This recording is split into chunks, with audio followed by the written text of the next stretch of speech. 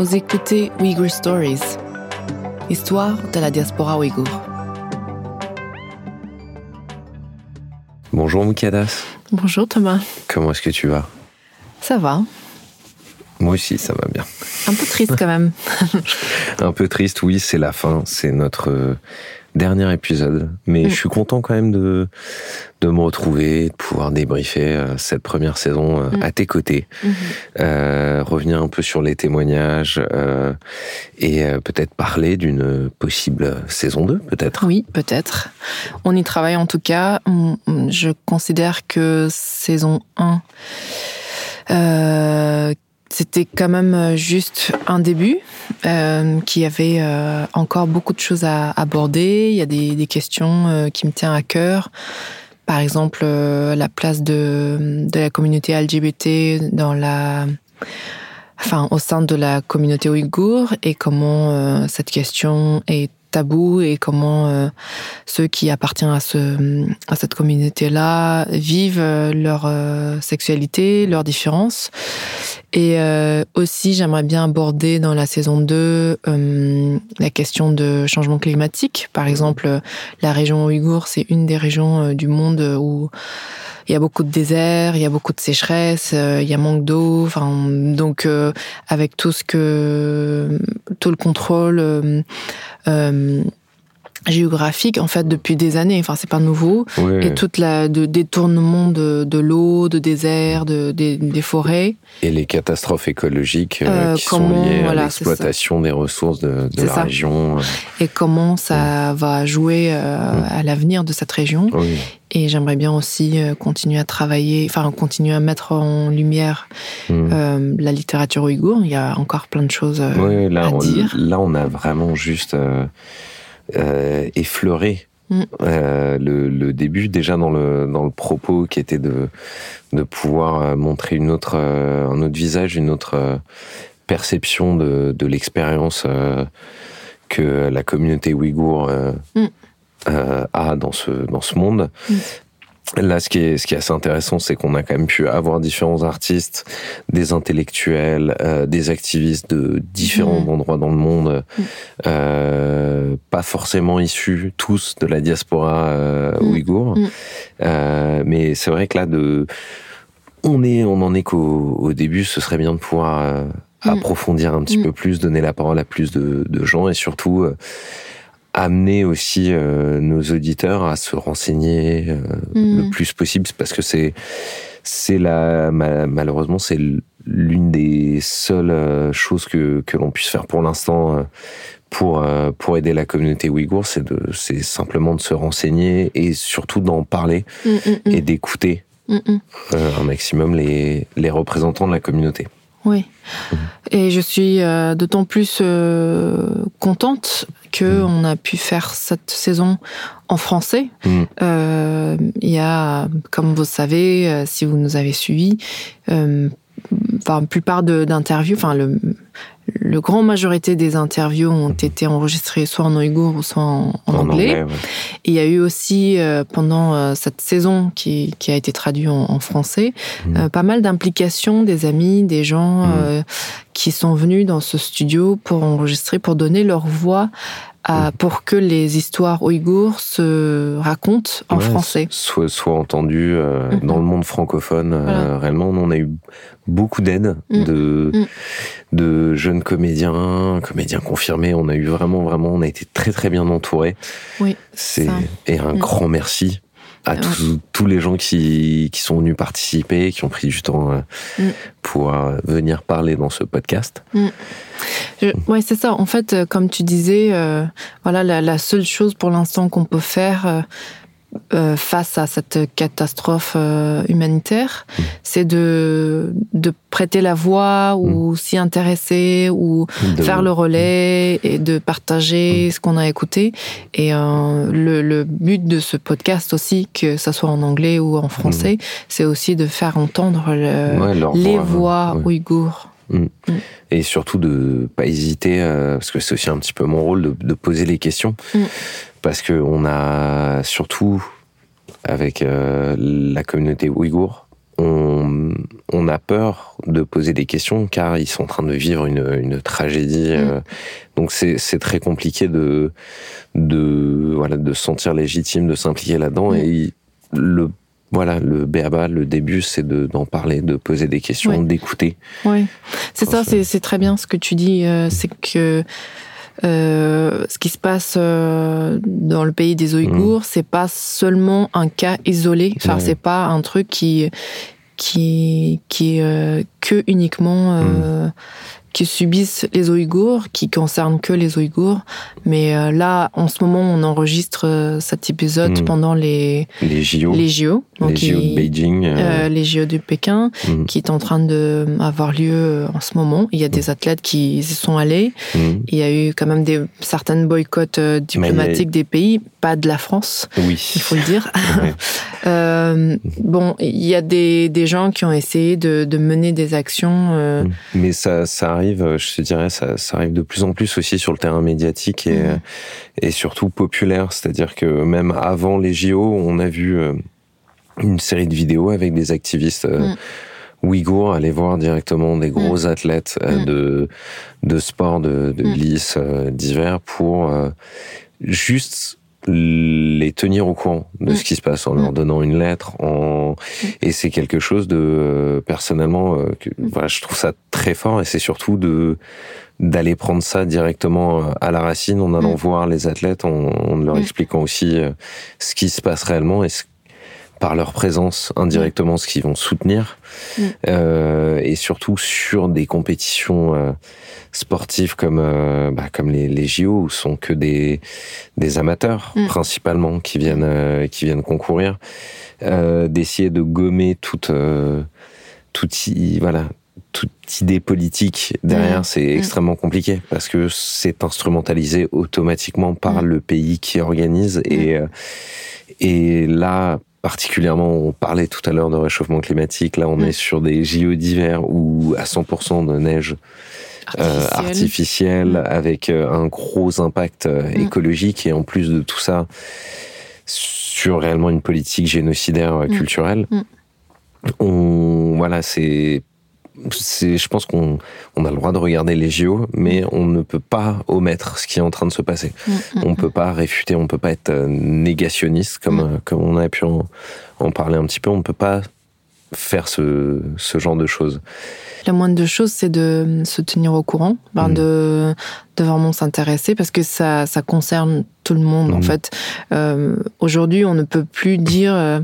telle catastrophe est arrivée dans tel coin du globe et ça ne concerne pas. Enfin, on peut plus dire ça. Et en fait, tout est lié, tout le monde est concerné, et ça devrait... une injustice est une injustice, et ça devrait révolter tout le monde, à n'importe quel être humain. Et on est dans une société aussi ultra connectée déjà... Déjà pour ce qui se passe avec les camps de travail, par exemple, ouïghours, où on a appris ces dernières années aussi une liste de marques qui utilisent de la main-d'œuvre pas chère chinoise, qui viennent directement de ces camps de travail-là. Voilà, on peut plus faire semblant de ne pas savoir. On a des outils aussi, on peut se permettre de boycotter à notre échelle. Et aussi, dans le monde ultra connecté dans lequel on est, on ne peut pas ignorer ce genre de problème. Les luttes sociales passent constamment par les réseaux sociaux. Et on peut plus ignorer ça. C'est directement dans notre poche, c'est quasi instantané. On va avoir des vidéos, des informations, et c'est de se voiler un peu la face que de reléguer ça à des problèmes politiques ou à des problèmes internationaux qui nous touchent pas, parce que ne serait-ce que dans notre consommation aussi, nous, on encourage ce genre de choses. Oui. Juste pour revenir sur ton expérience à m'accompagner pour ce podcast. Alors, qu'est-ce que t'en penses de ce podcast? Justement, j'aimerais bien te poser la question de quel est ton sujet préféré, ou est-ce que tu as eu un petit moment de plaisir à apprendre ou à entendre telle ou telle personne? Alors oui, déjà, pour revenir sur mon expérience, donc moi, ça fait quand même longtemps que je te connais un petit peu, et j'ai vraiment vu aussi cette évolution de toi sur le je suis activiste, il faut que je représente quelque chose, et après tu t'es posé un questionnement sur toi-même sur est-ce que je suis vraiment légitime de faire tout ça. J'ai vu cette évolution là, et aussi j'ai vu l'évolution du discours sur les Ouïghours, où voilà, c'est devenu de plus en plus pressant, et je te dirais que je connaissais un petit peu l'identité ouïghour, mais je n'étais jamais allé aussi loin. Et s'il y a vraiment deux témoignages qui m'ont vraiment marqué, l'épisode avec Norway's Got Talent. L'acrobate. Voilà, Gulnigar. Gulnigar qui m'a beaucoup touché. Je crois que c'était l'épisode réellement sur les artistes musicaux. Donc il y avait Gulnigar et Hassan. Eux, ils m'ont vraiment marqué, déjà par ce côté aventure, la manière dont ils racontaient leur histoire et dont ils avançaient dans ce monde-là, et ce côté aussi, pour moi, qui illustre bien la communauté ouïghour, c'est d'être activiste simplement par le fait d'exister. C'est-à-dire que le fait de faire partie de cette ethnie ouïghour dans un pays aussi grand et vaste et peuplé que la Chine, de pouvoir juste porter son nom, parce qu'il y a tout un problème aussi avec les autorités chinoises qui inversent les noms. Ça, quand tu me l'avais appris, ça m'avait quand même pas mal choqué. Pour faire perdre aussi les arbres généalogiques, embêter tout le monde. Voilà, on échange le nom et le prénom sur le passeport. Donc ça peut être une galère pour quelqu'un qui n'est pas né, qui est peut-être ouïghour, mais qui n'est pas né sur le territoire, d'essayer de retrouver ses ancêtres, sa famille. C'est quelque chose de quasi impossible. Surtout Donc, il y a le premier épisode entre deux, avec deux artistes qui t'ont marqué. Est-ce qu'il y en a d'autres? Je dirais. Attends, je me remémore. Je me remémore encore. Attends, qu'est-ce qui m'avait. Parce qu'il y avait. Il y a eu sur la langue. Mais Mouillé Sœur, c'était. C'est la poésie. La poésie, voilà, ouais. L'autre aussi épisode qui m'a bien marqué, c'était donc l'épisode sur la poésie avec Mouillé Sœur, et surtout sur cette perception et la différence que je pouvais avoir. Enfin, on va dire la perception de la poésie, moi en tant qu'Européen occidental, et me rendre compte de la puissance de la poésie ouïghour, surtout sur le fait de se transmettre, d'avoir quelque chose d'oral, de pas forcément être écrit, là où, comme je l'avais dit dans l'épisode, la poésie va s'apparenter un peu à de la culture bourgeoise dans les pays occidentaux, même en général. C'est-à-dire que c'est pas... on va pas clamer de la poésie réellement dans le métro. C'est-à-dire, dans le métro, la poésie, elle va être écrite par un concours. Je dirais le fait que cette poésie soit uniquement orale, qu'elle soit pas forcément écrite, et que même dans les écrits, ça reflète que 5% réellement dans l'interprétation, surtout avec les extraits qu'on avait écoutés. Enfin, ça m'avait énormément marqué. Et toi, tes épisodes préférés? Je suis particulièrement fière d'avoir abordé la question de cinéma, cinéma ouïghour, parce que je pense que c'est un sujet passionnant et qu'il y a encore plein de choses à dire.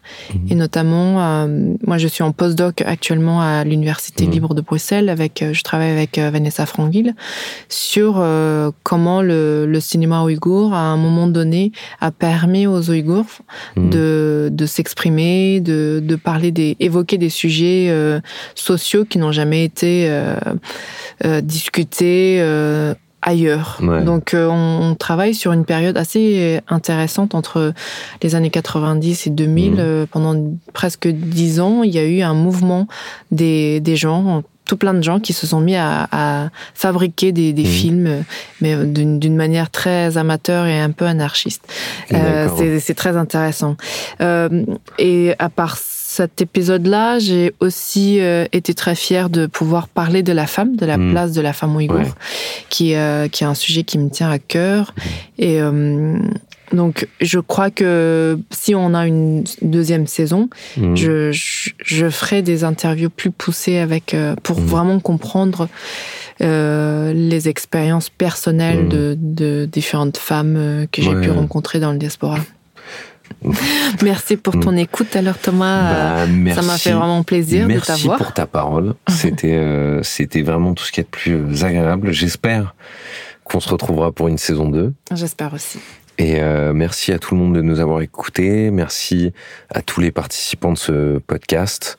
J'espère que ça vous a donné envie de vous intéresser un petit peu plus à la culture ouïghour, aussi à ce qui se passe pour la diaspora dans le monde, et ça vous aura aussi donné envie d'en parler et de faire en sorte que ça devienne un sujet juste dans l'opinion publique, d'en parler, de sensibiliser autour de vous et de partager ces expériences. Et ces expériences, non seulement juste d'un peuple ou d'une communauté qui est en souffrance, mais aussi d'une culture qui peut apporter dans le monde pour l'humanité, qui peut participer à la culture humaine. Donc, qui est un patrimoine immatériel qu'on risque de perdre, et c'est primordial de le garder. Voilà. Et de la laisser vivre. Exactement. Voilà. Merci Thomas. Merci et à bientôt. À toi, Moukaddas. À très vite. Au revoir. Uyghur Stories est un podcast créé par Moukaddas Mijit et John Bear. Il est produit par The New Wild. La version française a été produite par L'Endroit. L'Endroit, c'est Pascal Barneville, Roxane Boyer. La musique de générique a été composée par Rachel, notre ingénieur de son, et Mathieu Gaznier. Les épisodes ont été enregistrés dans le studio Marc Aurèle. Tous les épisodes ont été traduits de l'anglais vers le français par HP. Uyghur Stories a été créé avec le soutien de l'ambassade des États-Unis d'Amérique à Paris. Pour plus d'informations, visitez notre site www.weghurstories.com. Vous pouvez aussi nous retrouver sur Instagram @Uyghur Stories.